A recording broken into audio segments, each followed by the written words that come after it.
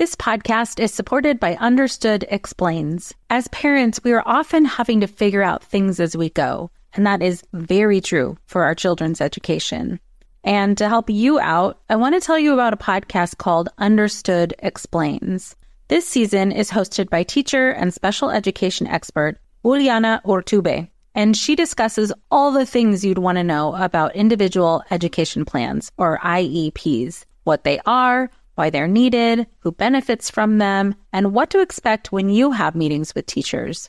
I could have really used this podcast when my son had an IEP for speech when he was 6. I was overwhelmed trying to understand the process and what everything meant. The episode on Understood Explains, Does My Child Need an IEP?, was the kind of info that would have really helped me get the most out of the educational support of the IEP for my son. And if you need that kind of support, I really recommend this podcast. To listen to Understood Explains, search for Understood Explains in your podcast app. That's Understood Explains.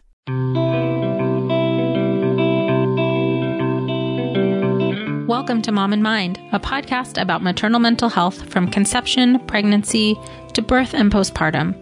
Real stories from moms and family members who've made it from struggling to wellness, and interviews with experts and advocates who work for moms and families to get the help they need.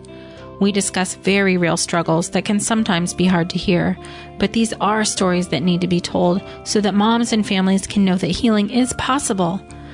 This podcast is meant to offer information and awareness and is not a replacement for treatment by a professional or professional training. Thank you for being with us today.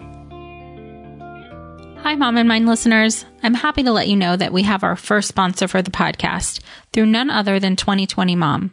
I'm honored to have them support this podcast and for me to support them by letting you know of an amazing forum they're hosting called Emerging Considerations in Maternal Mental Health.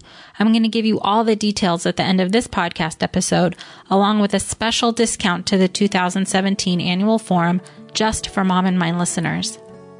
Welcome back to Mom in Mind. I'm your host, Dr. Kat. I'm happy to have Gabrielle Kaufman from Maternal Mental Health Now on with us today. She's going to be discussing suicide as it relates to maternal mental health and postpartum. Clearly, this is a very difficult topic, but it's essential that we talk about this so we can be aware of the very real impacts of mental health on new moms, and more importantly, making sure that moms are safe and well cared for so that we can prevent suicide in postpartum. Gabrielle Kaufman, LPCC, is a dance movement therapist, licensed professional clinical counselor with over 20 years experience in the helping profession. Currently, she's a director of training and technical assistance for Maternal Mental Health Now. Prior to this, she served as a director of New Moms Connect program of Jewish Family Service of Los Angeles, providing services to new parents, particularly those suffering from symptoms of postpartum depression. She has worked extensively with new families, run several programs for high-risk children and teens, taught classes to parents of newborns and toddlers, and run support groups for single parents and women with postpartum depression. Ms. Kaufman has spoken widely, published articles on parenting, and served as the editor for Bringing Light to Motherhood. She serves as Los Angeles coordinator for Postpartum Support International, is on faculty of PSI 2020 Mom, and the UCLA Arts and Healing, and is a private practice in Los Angeles providing services in both English and Spanish languages. Welcome, Gabrielle. Thanks so much for being with us today. Thank you so much for having me. Yeah, I'm happy to have you on here to discuss suicide specifically, in part because we don't talk about it enough and people avoid talking about it, and it's really important to address this. So before we get into that, if you can talk a little bit more about the work that you do for Maternal Mental Health Now and in your practice. Sure. Thank you so much. And I just want to stop and thank you for being willing to talk about suicide. We need to talk about it because it's real. Yeah. So I have been working with Maternal Mental Health Now since it had its old name, which was the Los Angeles County Perinatal Mental Health Task Force. And I have been serving in curriculum development and training and even kind of clinical consultations.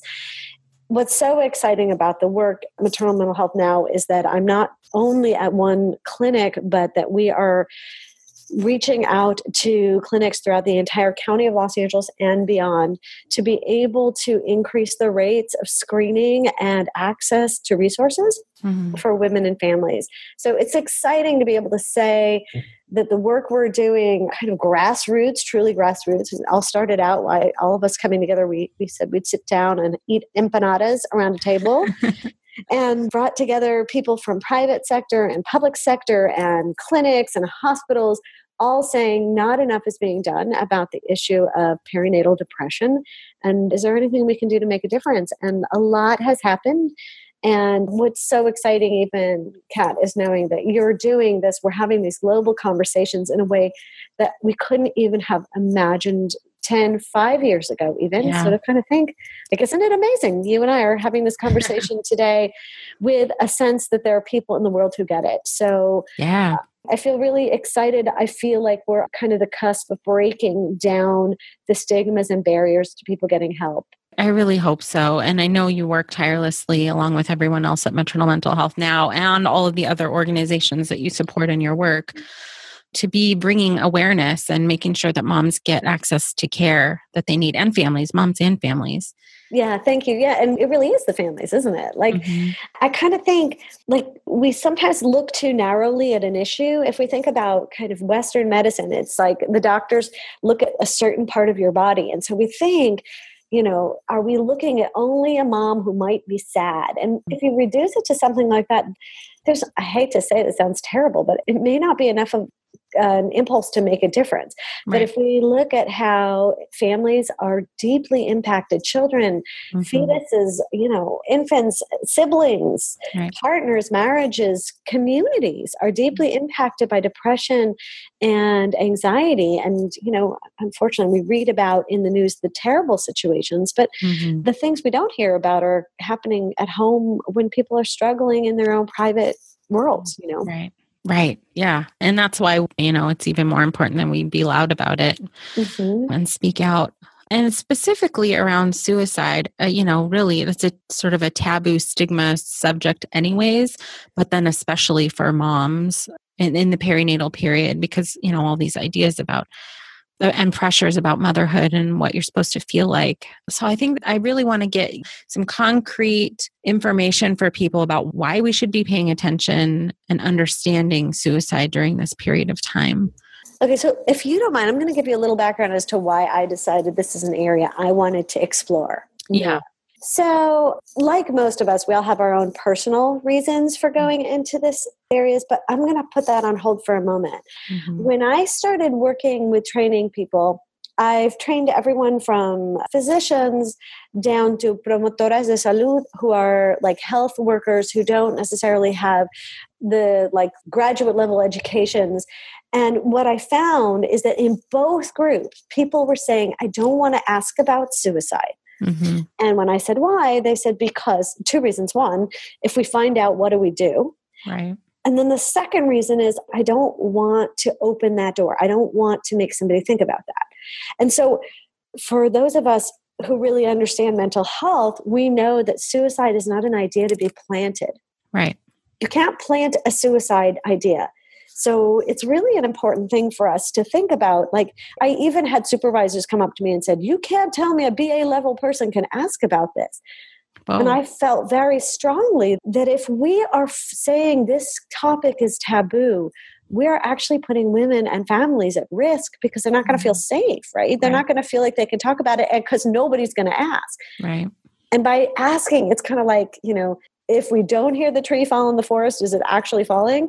If we don't ask about suicide, does it mean that nobody's thinking about it? And obviously that's not true.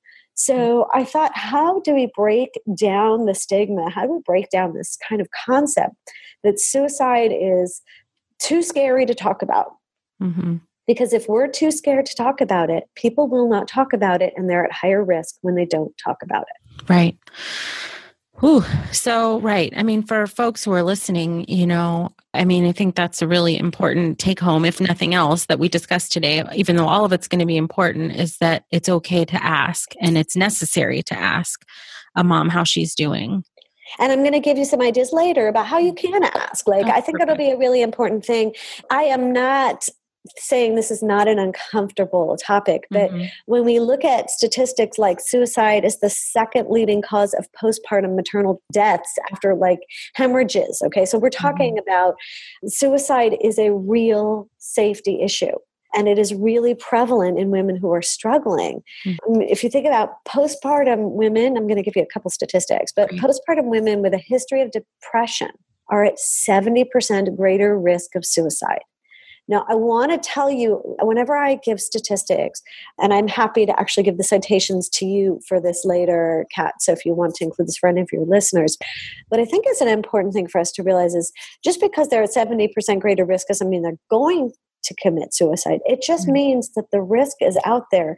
So let's address the risk, because what I really love about working with this population is we actually have the opportunity to make a difference. Right. And so maybe that difference is simply saying, hey, this is something that some women feel. If you feel it, I hope we can talk about this because I want to get you help. And most women who have either had an attempt or had serious thought about it, when they're finally asked, said, I had so much shame that I had those thoughts that I couldn't share it with anybody else. But when you asked me, I realized that I wasn't alone. Yeah. And that made a big difference. That is a big deal. And this is what, in all of the interviews I've done and other things trainings I've been in and women I've sat with, is that this is such postpartum anxiety and depression is such an internal thing. Yeah. And if we're not asking the questions, we're not helping them kind of bring themselves out of this internal turmoil. And here's the thing I know too, just because you ask doesn't mean someone will honestly share. I want to be honest about that. But here's the flip side. If you do ask and that person says no, you've planted a seed that you care. Right. You planted a seed that you will be approachable later. So maybe like the next day, the next week, the next month, when that thought comes and it's too strong, they'll say, oh my God, Kat cared. And I think I'm really feeling it again. And I remember that she asked, I'm going to tell her. Or, the next time you see her and you ask her, she says, well, actually, yes. So it's about that's the whole feeling anyways about mental health screening. Yeah. Because it's all kind of very subjective. What do you feel? What are you thinking? What do you want to share? Is really it. So the statistic that you were saying before about suicide being the second leading cause of maternal death, that's huge. Yeah. That's a lot of women. I think maybe you're talking about already why we're not talking about this on a broader level. The reason we were talking about this is because it is such a big issue. And the whole point of this conversation is to bring it into other people's awareness and let them know it's okay to ask and talk about it if you're going through it yourself, but also for providers to be a little more clued in to how really significant a role this is in the postpartum period. I mean, I think all providers have to ask the question. We all have to ask the question. Do you know that by not treating depression, and that we know is so common, is people do not commonly receive treatment for depression, but untreated depression is the number one reason for suicide. So that's big too. So just providing the treatment is doing something huge. But if you don't ask, you might not even know that it's there. You might not see it, which I think an interesting thing is that we can look at all the risk factors, and I'm happy to go through it with you for suicide. Like some of the risk factors you might see are warning signs. You might be like that somebody might look sad or withdrawn, right? And they might have some of the other depressive symptoms, like including the change in their eating habits or sleep habits. They might actually talk more often or write about death or have a will. They might start to give away items. Okay, so this is some of the stuff we might have heard in school or you might hear about. They might share feeling helpless or hopeless, or maybe even feeling anger or rage, or feeling trapped or no way out. And that's actually one of the things I hear an awful lot when it comes to anxiety, is that the anxiety feels so just all encompassing and like it will never end, that anxiety can be a reason for thinking about suicide. Right. Some other things to keep in mind, some other warning signs might be somebody who's using substances more often, or this is an interesting one too, is you've just kind of seen a change in personality. Are you overwhelmed by the things that get in the way of you doing what you want to do? Are you looking for ways to simplify life to better align with your values? Do you want to create space in your schedule so you have room for more of the good stuff? Play, joy, relationships, gratitude, and more? If you answered yes to any of these questions, I invite you to check out Edit Your Life, a podcast to help you edit the unnecessary from your life so you have more room to enjoy the awesome. Through episodes with me, Christine Coe, and a range of super smart, compassionate, and thoughtful guests, you'll come away with big picture insights and practical ways to declutter your home, schedule, and mental space without getting bogged down by perfection. I have always believed that small moments and actions matter tremendously. My goal is to help you find agency and space in your life through doable baby steps that will leave you feeling accomplished instead of overwhelmed. Check out Edit Your Life wherever you enjoy your podcasts. Hey there, I'm Debbie Reber, the founder of Tilt Parenting and the author of the book Differently Wired. The mission of Tilt is to change the way neurodivergence, whether that's having a learning disability, having ADHD, being gifted, autistic, or some combination of all of the above, is perceived and experienced so differently wired kids and the parents like us raising them can truly thrive. On the Tilt Parenting podcast, I get to talk with authors, therapists, educators, and parenting experts who are committed to this mission.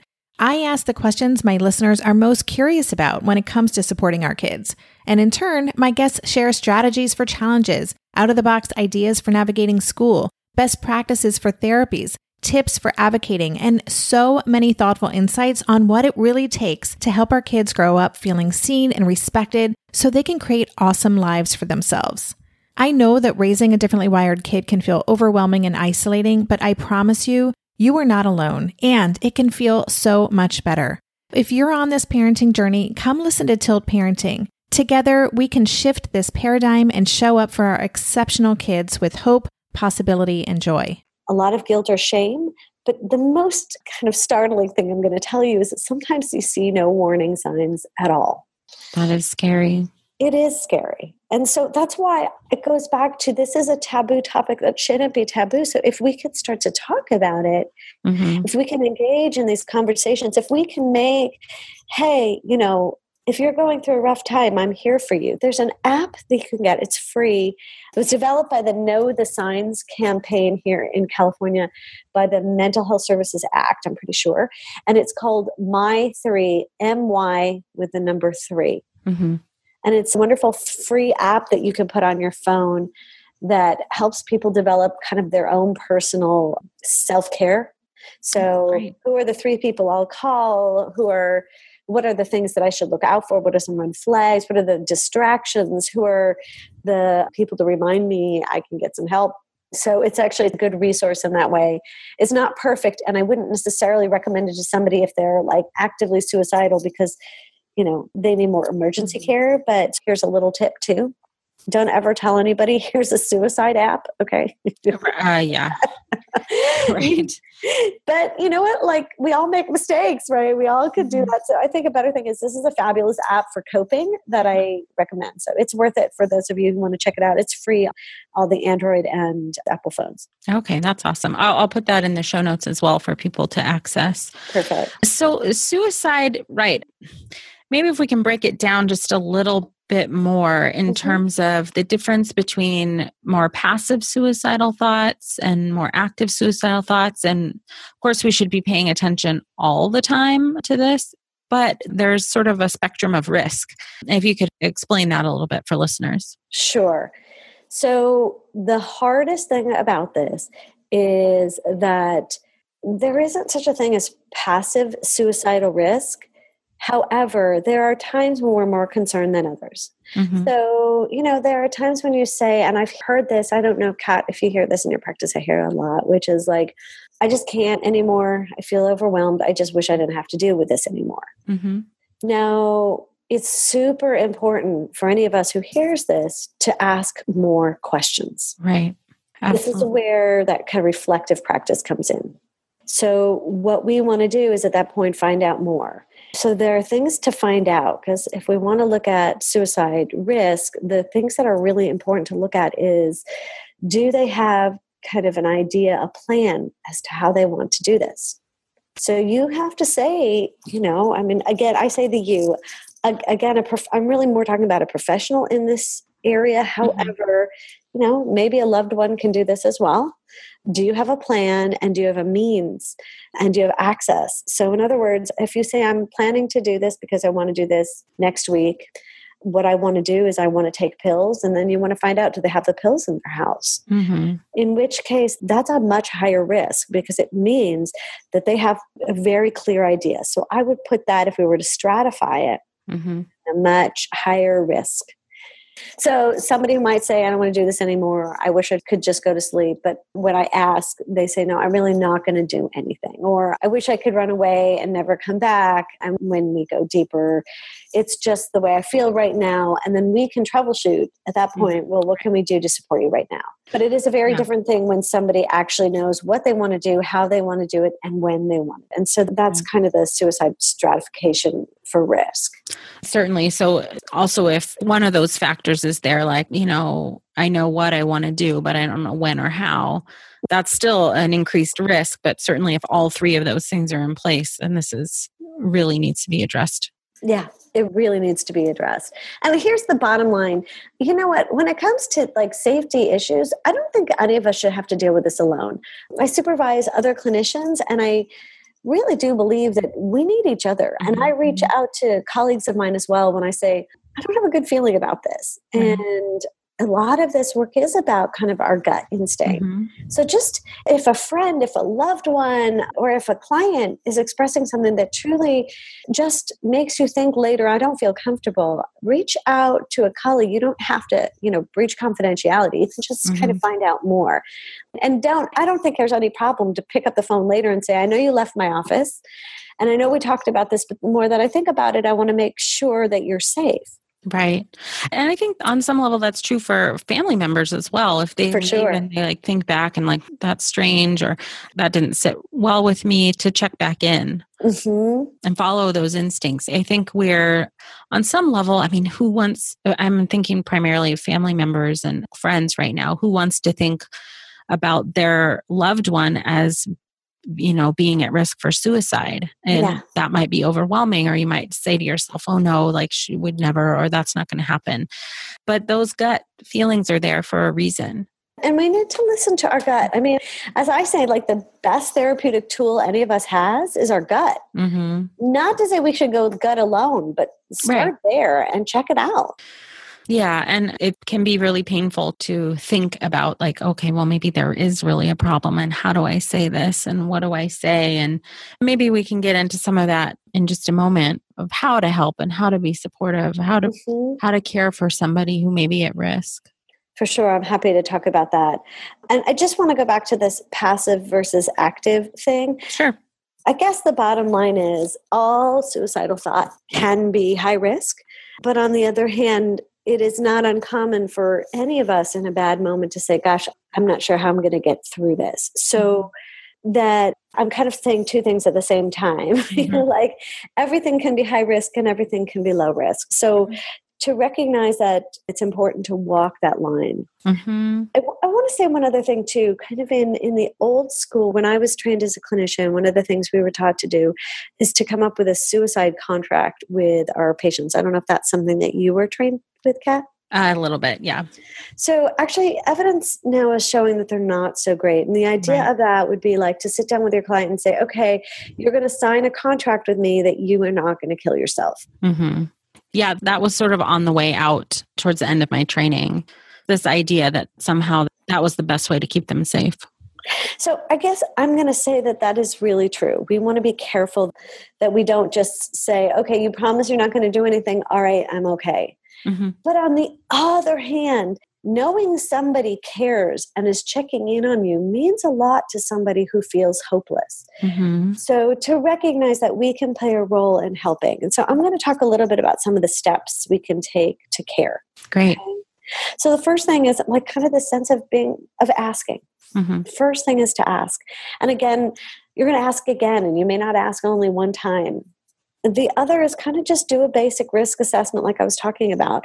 What is going on? What are some of the behaviors and what are their thoughts? Mm-hmm. And if they're kind of in a dangerous place and you want to jump in immediately, which doesn't mean, by the way, let's strap them to the roof of the car and drive in the emergency room. Right. But it means I think we don't need to dance around an uncomfortable. If you truly feel somebody's not safe, we don't want to say this is too uncomfortable to address. Mm-hmm. So it's okay to say, I'm worried about you because I care. Right.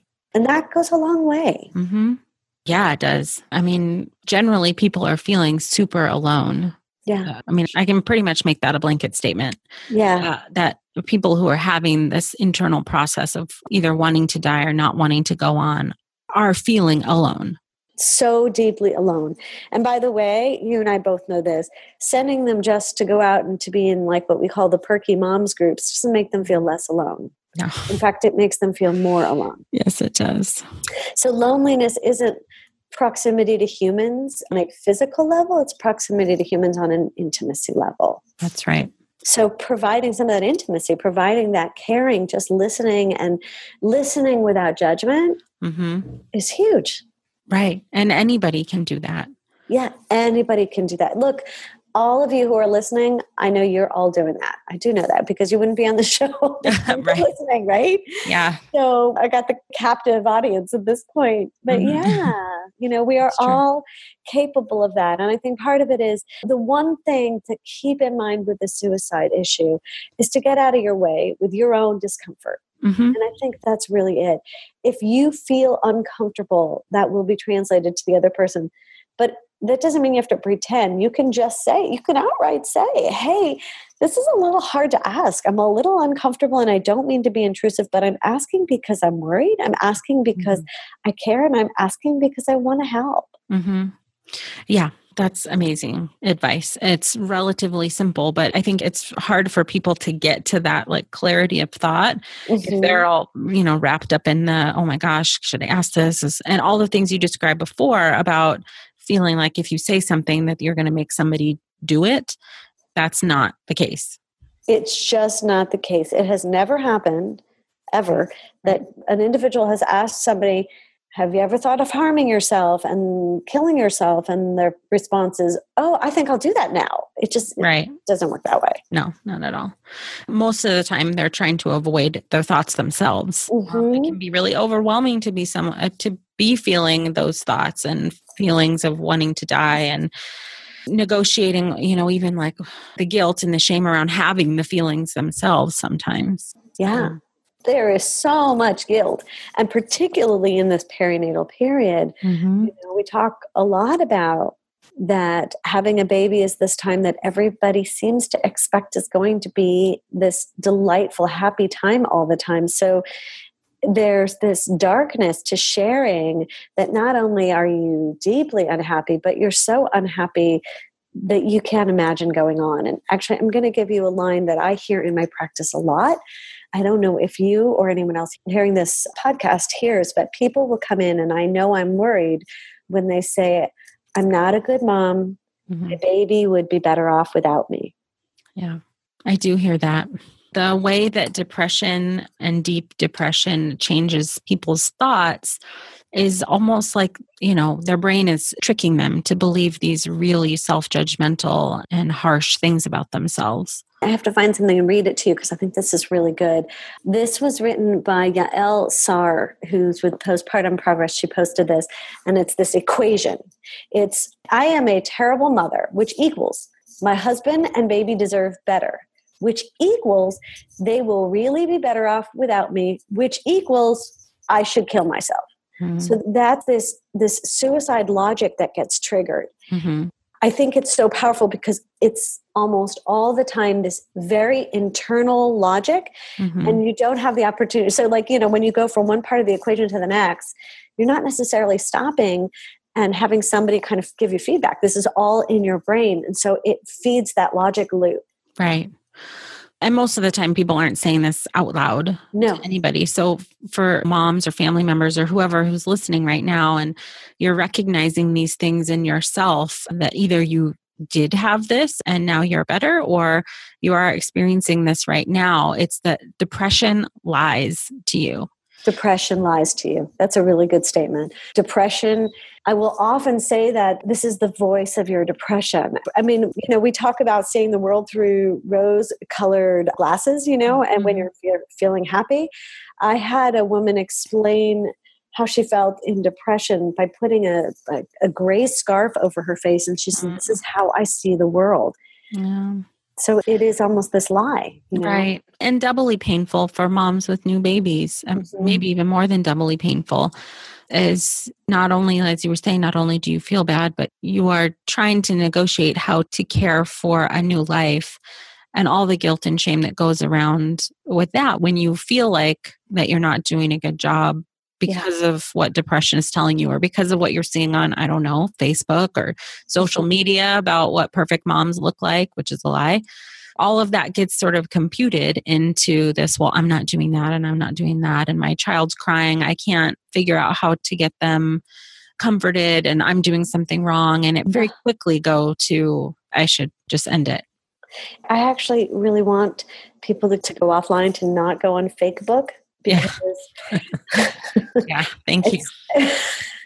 I mean, I can't even tell you how many times I've had a client come and say, I just posted this picture of me and my baby and we look really beautiful and everybody says we look fantastic, but I just wanted to run away that day. I was so depressed. Mm-hmm. So we are very good at putting a mask on or showing the world that we look really good. But what I find to be so interesting is the same woman who is putting that out there, recognizing the kind of fantasy reality she wants to portray to the world, cannot see that other people are doing the same thing. Oh, right. We're always, that's so true.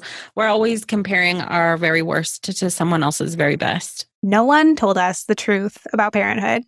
Why?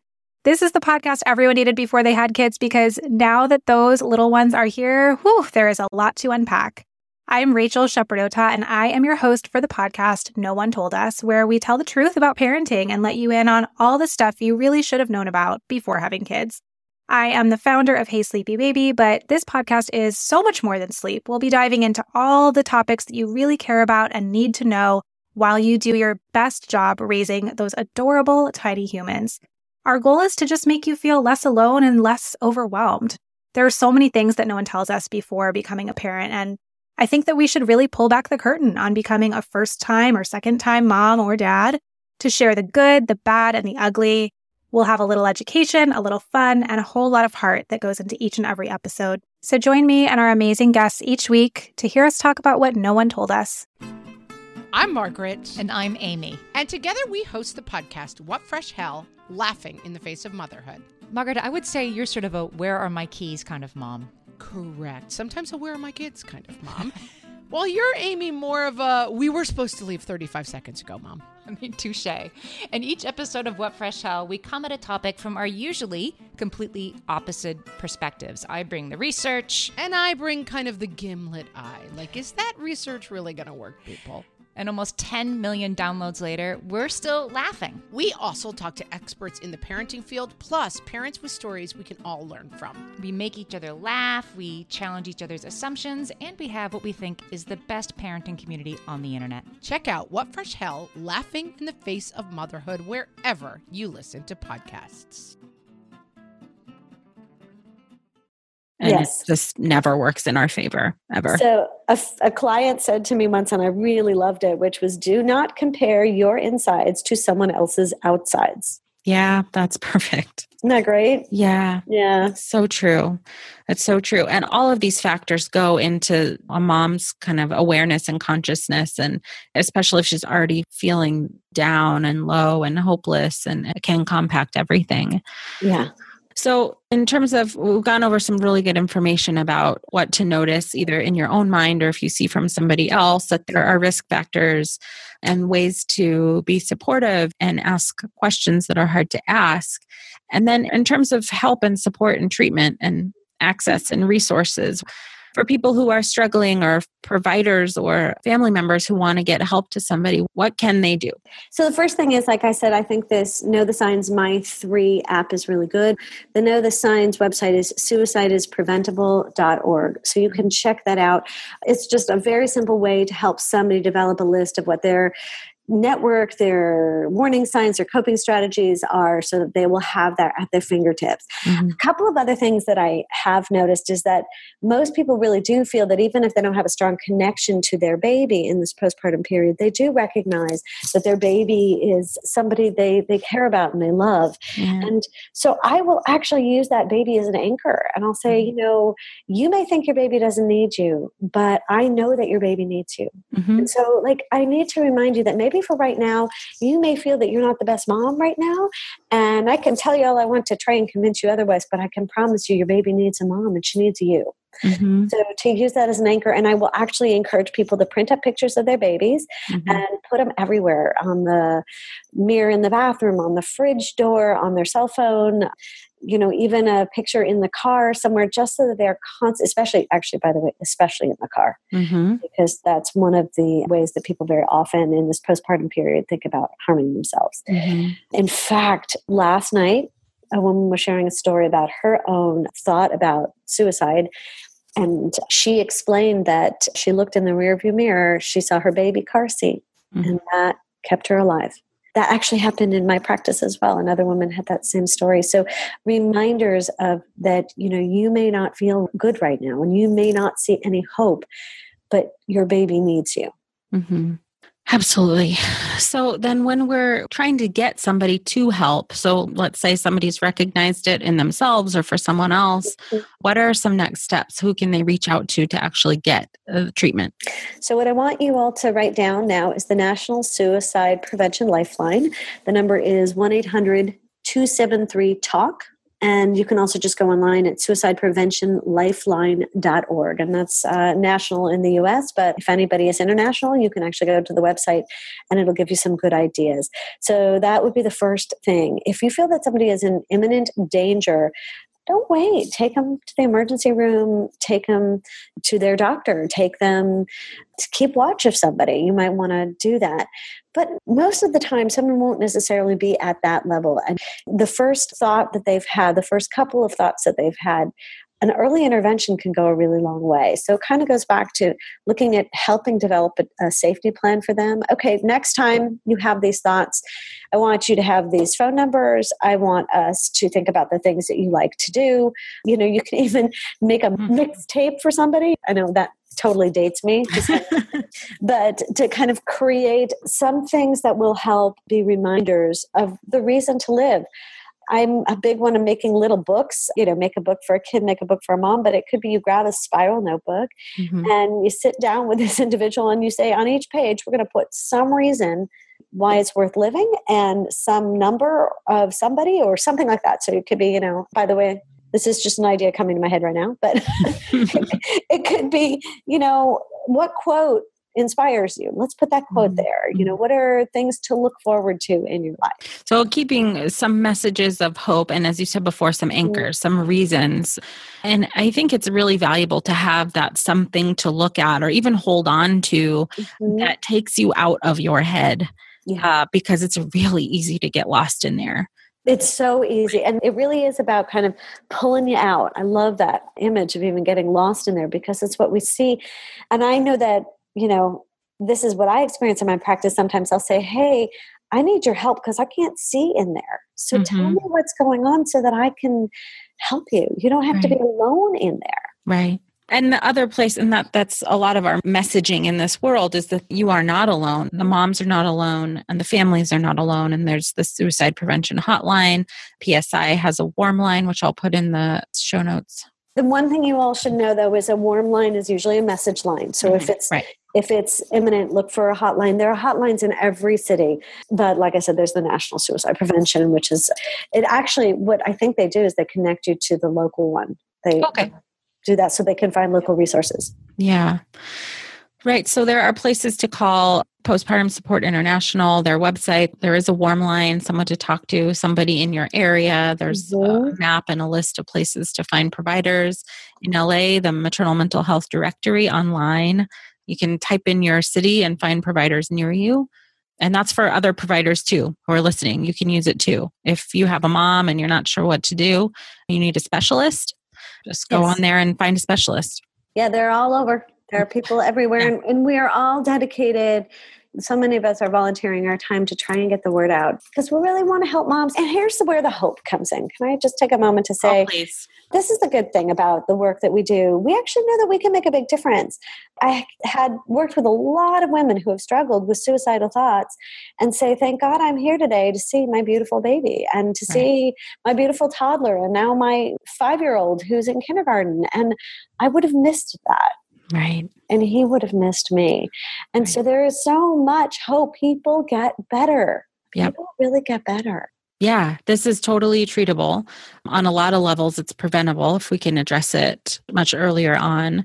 But there's a lot of organizations like Maternal Mental Health Now and other folks who are working really hard to get people trained, get the awareness out there, provide opportunities for treatment, that this is treatable. You can feel better.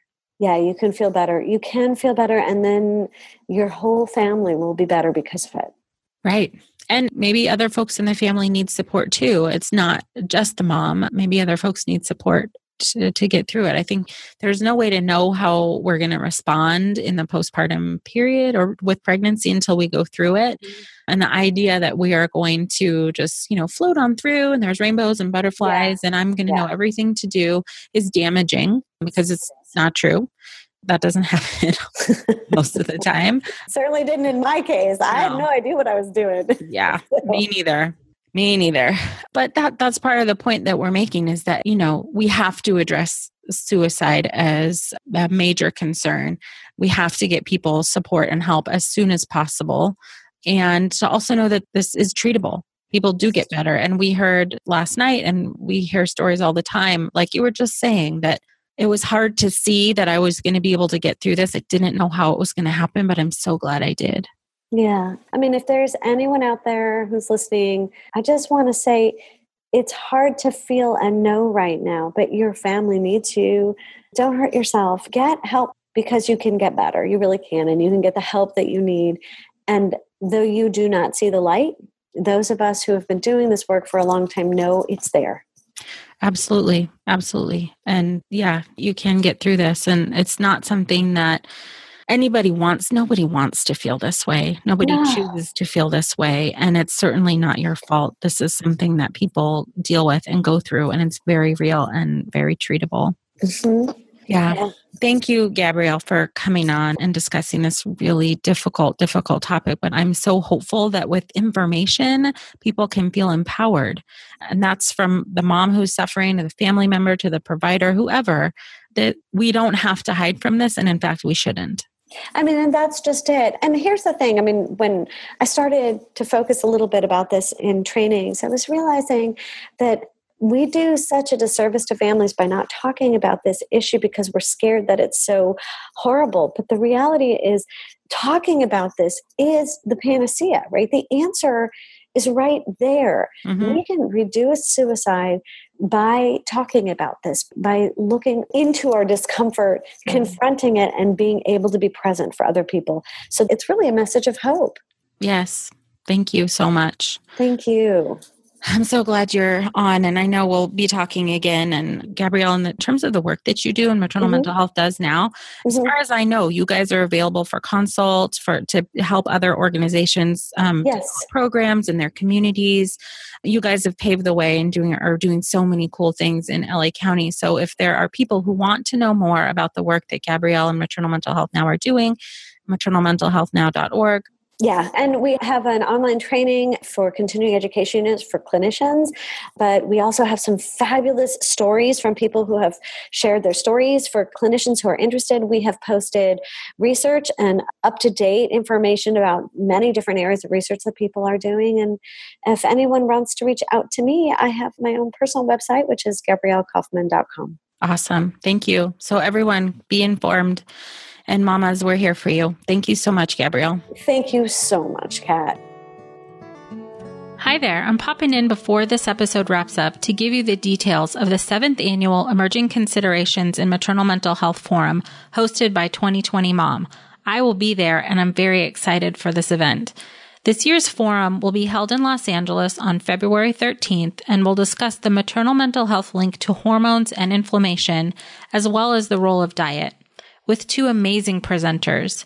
You can register for the live event in Los Angeles for just $95 or view a webcast from the comfort of your own home or office for $50. So anywhere in the world you are, you can watch this forum. And here's where it gets better. Listeners of this podcast will also receive a 15% discount by using the registration code MOMANDMIND. One word, Mom and Mind. Learn more at www.2020mom.org/annual-forum. And I'll have all this information for you guys in the show notes, so you can just click on that link if you prefer to do it that way. Also, to learn more about 2020 Mom in general, listen back to episode 11, where I interviewed Joy Burkhard, the founder and executive director of 2020 Mom. By joining us today, you are part of the growing community of people who are aware and concerned for mothers and families during this beautiful and sometimes very difficult time of life. If you or someone you know is having a hard time, help is available. You can feel better. Please look for resources for help at momandmind.com. Together, we can support moms and families so that no one has to deal with this alone. Thank you for listening and being a part of the Mom and Mind community.